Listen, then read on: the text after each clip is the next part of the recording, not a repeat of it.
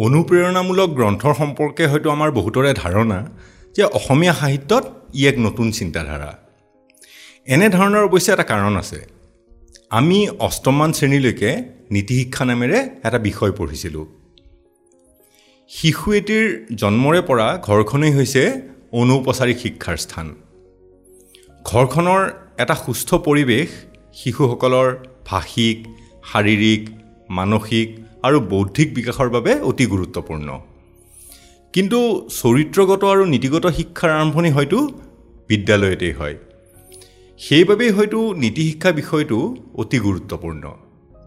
মাজতে জানো কিয় এনে এটি অতিকৈ প্ৰয়োজনীয় বিষয় সময়ৰ বুকুত হেৰাই গৈছিল। আৰু লগতে হেৰাই গৈছিল নৈতিক শিক্ষা, মূল্যবোধৰ জ্ঞান প্ৰদান কৰা বহু সাহিত্য। এতিয়া শুনিছোঁ উচ্চতম ন্যায়ালয়ৰ হস্তক্ষেপত বিষয়টো পুনৰ পাঠ্যক্ৰমৰ অন্তৰ্ভুক্ত কৰা হৈছে। প্ৰাসংগিকৰ আজিৰ এই খণ্ডটিত অসমৰ এজন প্ৰসিদ্ধ প্ৰবন্ধকাৰ, শিক্ষাবিদ আৰু আইনী বিশেষজ্ঞ সত্যনাথ বৰাদেৱৰ ৩৪টা চিন্তাগধুৰ নৈতিকতাৰ ওপৰত উৎকৃষ্ট প্ৰবন্ধৰ সংকলন ১৯১১ চনতে প্ৰকাশিত সাৰথীৰ বিষয়ে আলোচনা কৰিবলৈ লৈছোঁ। সত্যনাথ বৰাদেৱৰ জন্ম ১৮৬০ চনত গুৱাহাটীত। তেখেতে ওকালতি কৰাৰ লগতে গুৱাহাটীৰ আৰ্ল ল কলেজত অধ্যাপনা কৰিছিল আৰু সেই একে সময়তে তেখেতে কটন কলেজত অসমীয়াৰ অধ্যাপনাও কৰিছিল। গুৱাহাটীত ওকালতি ব্যৱসায় আৰম্ভ কৰা তেখেতেই প্ৰথমজন অসমীয়া। ৬৫ বছৰ বয়সত ১৯২৫ চনত মৃত্যু হোৱা বৰাদেৱ জীৱনকালত এজন কিংবদন্তি আছিল। তেওঁ অপৰিসীম সামাজিক কাৰ্যকলাপ আৰু সাহিত্যৰ দ্বাৰা অসমীয়া জীৱন আৰু সমাজক সমৃদ্ধ কৰি থৈ গৈছে। সাৰথী কিতাপখনত সত্যনাথ বৰাদেৱে ৪টা খণ্ডত মুঠ ৩৪টা অধ্যায়ৰ মাজেৰে কোনবোৰ চিন্তাধাৰা আৰু পদ্ধতিৰ মাজেৰে আগুৱাই গ'লে এজন ব্যক্তিয়ে এটা ভাল নৈতিক চৰিত্ৰ গঠনৰ লগতে সফল জীৱন যাপনৰ বাবে মানদণ্ড শক্তিশালী কৰিব পাৰে তাক সুন্দৰকৈ ব্যাখ্যা কৰিছে। যিহেতু এটা ভিডিঅ'ৰ মাধ্যমেৰে এই সমগ্ৰ পুথিখন সম্পূৰ্ণভাৱে ব্যাখ্যা কৰাটো সম্ভৱ নহয়, বিষয়বোৰৰ আলোচনা চমুকৈ আগবঢ়ালোঁ। লগতে সম্পূৰ্ণ কিতাপখনৰ অসমীয়া ৱিকিপিডিয়াৰ লিংকটো ডেছক্ৰিপশ্যনত আগবঢ়ালোঁ আৰু সকলোকে সময় উলিয়াই সাৰথী কিতাপখন পঢ়িবলৈ অনুৰোধ জনালোঁ। সত্যনাথ বৰাদেৱে কিতাপখনৰ পাতনিতে লিখিছে, উদ্গতি সাধন মনুষ্য জীৱনৰ মূল মন্ত্ৰ আৰু সংসাৰ ইয়াৰ কৰ্মক্ষেত্ৰ। জীৱনটো নানা বাট আওবাট, হৰ সুৰুঙা আদিৰে ভৰি আছে। তাৰ কোনটোৰে গ'লে ক'ত ওলাব পাৰি তাক ঠাৱৰ কৰা টান। সৰহভাগ মানুহেই একো উৱাদি নাপায়, সংসাৰ সোঁতত গা এৰি দি উঠি যায় আৰু সোঁতে নি য'তে তোলে ত'তে উঠে। কিন্তু সোঁত সদায় উজনিৰ পৰা নামনিলৈ বয়। এতেকে সোঁতত গা এৰি দিলে মানুহ নামনিৰ ফাললৈহে যায়, ওপৰলৈও যাব নোৱাৰে। সোঁতত উজাই যোৱা টান কথা। সোঁতেৰে সৈতে যুদ্ধ কৰিহে উজাব পাৰি আৰু সেই দেখি মানুহ জীৱনটোক জীৱন যুদ্ধ বোলা হয়। সাৰথী কিতাপখনৰ প্ৰথম খণ্ডৰ অধ্যায়সমূহৰ সাৰমৰ্ম হৈছে, মনুষ্য জীৱন পশুৰ নিচিনা নহয়। মানুহ বহুত বিষয়ত স্বাধীন। মানুহে নিজ বুদ্ধিৰে ভাল বেয়া, যুগুত অযুগুত মানে এপ্ৰপ্ৰিয়েট ইনএপ্ৰপ্ৰিয়েট, সুচল অসুচল মানে কনভিনিয়েণ্ট ইনকনভিনিয়েণ্ট এইবোৰ বিবেচনা কৰি চাব পাৰে। মানুহে সংসাৰত থকা দিনকেইটা সদায় উধাবলৈ চেষ্টা কৰি কটোৱা উচিত। পশু জাতিৰ নিচিনা কেৱল খাই শুই কটোৱা উচিত নহয়। তেখেতৰ মতে মানুহ প্ৰগ্ৰেছিভ হ'ব লাগে। সংসাৰত উদ্গতি সাধন কৰাই মানুহৰ জীৱনৰ সংকল্প আৰু লক্ষ্য হোৱা উচিত আৰু ইয়াৰ বাবে প্ৰয়োজন জ্ঞানৰ, আৰু সেইবাবে জ্ঞান আহৰণ কৰাটো মনুষ্য জীৱনৰ লক্ষ্য হ'ব লাগে। সত্যনাথ বৰাদেৱে লিখিছে, যিদৰে কলম নহ'লে লিখিব নোৱাৰি, হাল নাথাকিলে খেতি কৰিব নোৱাৰি বা চৰু নাথাকিলে ৰান্ধিব নোৱাৰি, সেইদৰে বিদ্যা নাথাকিলে জ্ঞান আহৰণ কৰিব নোৱাৰি। এতেকে যি উদ্গতি কৰিব খোজে সি আগে বিদ্যাক যতনাই লোৱা উচিত। পুথি অধ্যয়ন বিদ্যা উপাৰ্জনৰ ঘাই উপায়। পুথি নপঢ়াকৈ কোনেও ক'তো বিদ্যা লাভ কৰিব নোৱাৰে। প্ৰত্যেকখন পুথি একো একোজন মানুহে থোপাই থোৱা একো একোটা বিদ্যাৰ ভঁৰাল। যিদৰে সৎসংগৰ পৰা মানুহৰ সৎ স্বভাৱ উপজে, ভাল পুথি পঢ়িলে ভাল সংগত থকাৰ দৰে ভাল ফল পোৱা যায়। আমি সকলোৱে বড় লোকৰ চৰিত্ৰ অধ্যয়ন কৰিব লাগে। যাৰ চৰিত্ৰ পাঠ কৰা হয় তেওঁ আমাৰ শিক্ষকৰ নিচিনা হৈ পৰে আৰু তেওঁলোকৰ কাৰ্যবিলাক আমাৰ বাবে উপদেশৰ নিচিনা হয়। তেওঁ লিখিছে, কুসংস্কাৰ উদ্গতি পথত এটা বাধা আৰু ইয়াৰ বিপৰীতে বিজ্ঞান শাস্ত্ৰ জ্ঞানৰ ভঁৰাল। বিজ্ঞানৰ বলত বৰ্তমান মানুহে অদ্ভুত কাম কৰিব পৰা হৈছে। মনুষ্য জাতিৰ বৰ্তমান সভ্যতা কেৱল বিজ্ঞান চৰ্চাৰ ফল। বিজ্ঞান শাস্ত্ৰ এটা বহল বিষয়, সকলোবিধৰ সম্পূৰ্ণ জ্ঞান লাভ কৰাটো সম্ভৱ নহয়। সেয়ে আমি আগেয়ে সকলো বিষয়ে অলপ জ্ঞান গোটাই লৈ পাছত এটা বিষয় বাছি উলিয়াই তাক ভালকৈ অধ্যয়ন কৰিব লাগে। পুথি অধ্যয়নৰ লগতে বিশ্ব অধ্যয়ন অৰ্থাৎ প্ৰকৃতিৰ পৰা আমি বহু কথা শিকিব পাৰোঁ আৰু সেইবোৰ শিকা উচিত। বৰাদেৱৰ মতে দেশ ভ্ৰমণ বিশ্ব অধ্যয়নৰ এটা অংগ। চকুৰে নেদেখিলে কেৱল বৰ্ণনা পঢ়ি সকলো বস্তুৰ সবিশেষ তত্ত্ব পোৱা নাযায়। সেইবাবে আমি যিমান পাৰোঁ দেশ বিদেশ ভ্ৰমণ কৰিব লাগে। কিতাপখনৰ প্ৰথম খণ্ডৰ শেষৰটি অধ্যায়ত তেখেতে কৈছে, চিন্তা প্ৰশ্নৰ ফল, অৰ্থাৎ যি বস্তু দেখা যায় সেই বস্তু সম্বন্ধে নিজৰ মনক প্ৰশ্ন কৰিব লাগে। প্ৰশ্ন কৰিলেই চিন্তা কৰা হয়। যি বিষয়ত যিমান প্ৰশ্ন উদয় হয় সেই বিষয়ত সিমান শিক্ষা লাভ কৰা যায়। নিজৰ বুদ্ধিত কোনো এটা প্ৰশ্নৰ উত্তৰ বিচাৰি নাপালেও পুথি বা পণ্ডিতৰ পৰা তাক আমি শিকি ল'ব পাৰোঁ। সাৰথি কিতাপখনৰ দ্বিতীয় খণ্ডৰ অধ্যায়সমূহৰ সাৰমৰ্ম হৈছে উদ্গতিৰ আন এটা আহিলা চৰিত্ৰ। সৎ চৰিত্ৰ উদ্গতি পথৰ প্ৰবল সহায়ক। যি মানুহে সৎ চৰিত্ৰক সাৰথি কৰি উদ্গতি পথত যাত্ৰা কৰে তাক কোনো অপায় অমংগলে ক্ষতি কৰিব নোৱাৰে। চৰিত্ৰৰ মূল হৈছে অভ্যাস। কোনো এটা কাম সদায় কৰি থাকিলে তাক পাছত গৈ এৰিব নোৱাৰা হয়। যিবোৰ অভ্যাস জন্মে সেইবোৰ গোট খাই চৰিত্ৰ হয়। মানুহৰ অন্তৰত ভাল আৰু বেয়া এই দুই শ্ৰেণীৰ বৃত্তি আছে। ভাল বৃত্তিৰ গুণত ভাল অভ্যাস জন্মে, যেনে দয়াৰ গুণত মানুহ দানী পৰোপকাৰী হয়। একেদৰে বেয়া বৃত্তিৰ গুণত বেয়া অভ্যাস জন্মে, যেনে লোভৰ গুণত মানুহ চোৰ ঠগ আদি হয়। দয়া এটা মনৰ গুণ যি মনত উদয় হয়। দুখ লগা কথা দেখা পালে মানুহৰ মনত দয়া উপজে, কিন্তু মনত উপজি মাৰ গ'লে সেই দয়াৰ কোনো ফল নাই। যি দয়াৰ পৰা কৰ্মৰ অভিলাষ জন্মে সেয়ে আচল কাৰ্যকৰী দয়া। কোনো মানুহৰ দুখ দেখিলে তাক গুচাবলৈ দয়াই আমাক বাধ্য কৰিব লাগে। একেদৰে আমি ন্যায়শীল হ'ব লাগে। অন্যায়লৈ আন্তৰিক ঘৃণা আৰু ন্যায়লৈ আন্তৰিক আগ্ৰহ জন্মিলেহে চৰিত্ৰ নিৰ্মল হয়। তেখেতে কৈছে, কাম, ক্ৰোধ, লোভ, মোহ, মদ, মাৎসৰ্য এই ছটা মানুহৰ উপজা দুষ্ট প্ৰবৃত্তি। অহংকাৰ এটা স্বভাৱৰ গুণ। যাৰ স্বভাৱত এই গুণ জন্মিছে সি নিজৰ সামান্য গুণকো বৰ ডাঙৰ যেন দেখে আৰু আনৰ ডাঙৰ গুণকো সামান্য বোধ কৰে।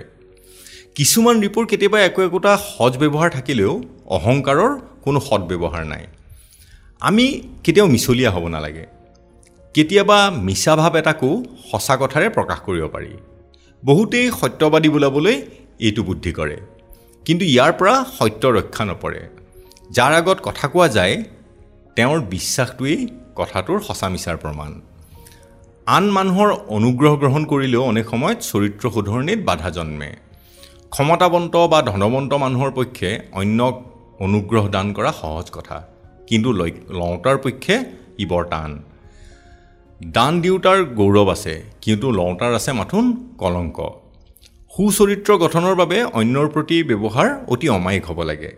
মিঠা মাত ব্যৱহাৰ প্ৰণালীৰ ঘাই মন্ত্ৰ। স্বভাৱত কেতিয়াবা বহুত দুখ থাকিলেও মিঠা মাতৰ গুণত মানুহ সৰবৰহী হ'ব পাৰি।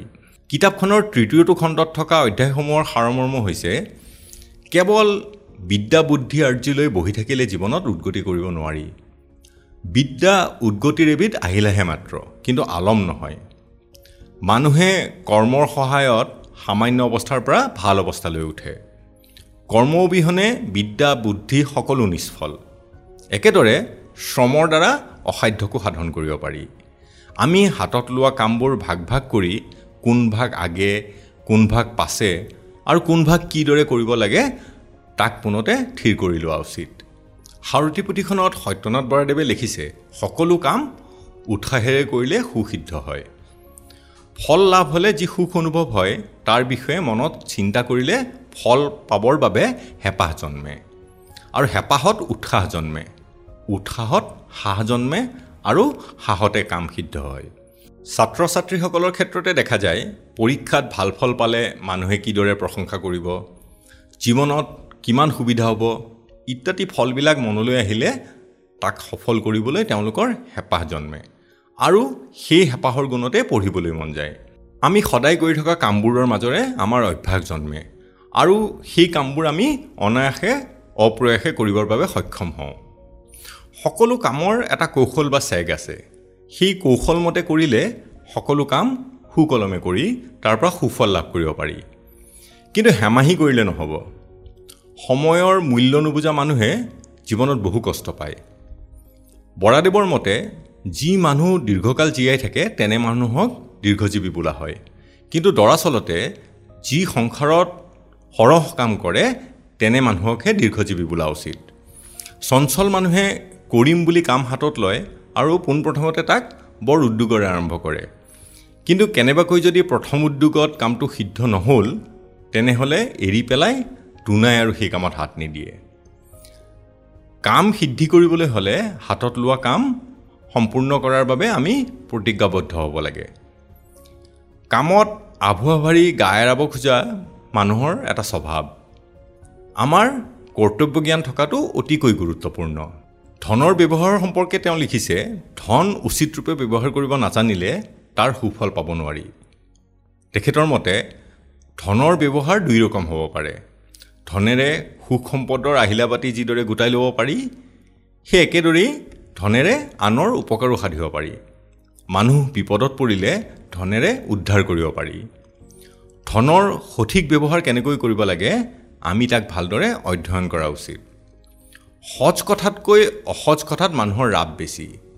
সৎ কথা উলিয়ালে শুনোতা পাবলৈ টান, কিন্তু অসৎ কথা উলিয়ালে মানুহে জুমুৰি দি ধৰে। ঠিক তেনেদৰে ৰাগিয়াল বস্তুৱে মানুহক বেয়া চিন্তা চৰ্চাৰ বাবেহে সাহ যোগায়। ৰাগীৰ জালত মনত থকা সমাজৰ ৰীতিৰ ভয় আৰু সজ অসজৰ বোধ নাইকিয়া হয়। সেয়ে আমি ৰাগিয়াল বস্তু পৰিহাৰ কৰি চলিব লাগে। সত্যনাথ বৰাদেৱৰ সাৰথি কিতাপখনৰ ৪ৰ্থ খণ্ডৰ অধ্যায়সমূহৰ সাৰমৰ্ম হৈছে স্বাস্থ্য ধন পৰম ধন। যি এই ধনত দুখীয়া সি সকলো বিষয়তে দুখীয়া। শয়ন, ভোজন আৰু স্বভাৱ চৰিত্ৰৰ দুখত বহুত ৰোগে দেখা দিয়ে।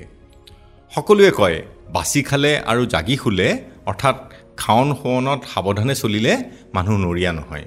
সুস্থ শৰীৰ আৰু পৰিষ্কাৰ ঠাই, এই দুয়োটাৰ ভিতৰত বিশেষ সম্বন্ধ আছে। আমি বাস কৰা স্থান পৰিষ্কাৰ আৰু পৰিপাটি হ'ব লাগে। অতিভোজন ৰোগৰ মূল।